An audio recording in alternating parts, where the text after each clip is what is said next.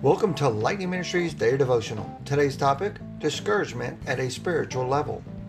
Reading from Psalms 34, verses 1 through 8, where it talks about David, and he was pretending to be insane in the presence of Abimelech, who drove him out, and he departed.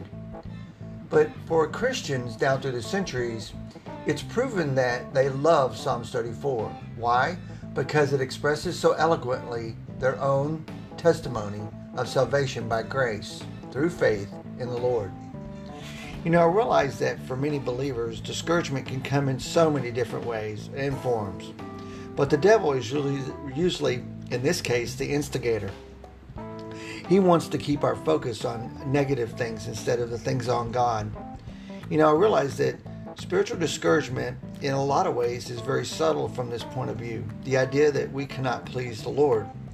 Now, if you or I were to write down everything that we thought we must do this to please God, how would this list look before we could even feel like we completed it? Good question. Now, we might assume that we should read the Bible more, or give more, or witness more, or even pray more. But I realize that all of us could probably fill both sides of the prayer paper at the same time. But let me say this. If we'll realize it's important to consistently accomplish every task on the list, that's a trap. And we're going to be the ones caught in it. We're never going to be able to please God or please the Lord in our obedience, and not even in our inheritance, as long as our checklist is a form of duties and not a form of heart. Now, I realize there's other sources, like unanswered prayer. Does God not necessarily answer them in the manner that we would want or wish them to, in the timing that we would prefer? What's that about? And when that happens, we might want to give up on our prayer, and or even on the Lord Himself. I've heard so many people say that when bad things happen, they give up on God because they can't believe that this is the way that things are going to be in their lives. And if the God that they love, or the God that they know, or the God that they thought they knew was loving them, they wouldn't be going through that.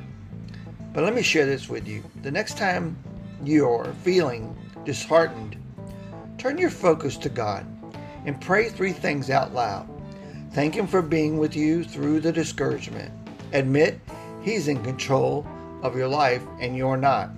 And most of all, acknowledge that He loves you and is working circumstances for your good. That's some really good things to think about. The next time you're feeling disheartened, turn your focus to God, pray 3 things out loud. Thank Him for being with you through the discouragement. Admit He's in control of your life, and acknowledge that He loves you and is working circumstances for your good. Romans 8:28. Have a blessed day.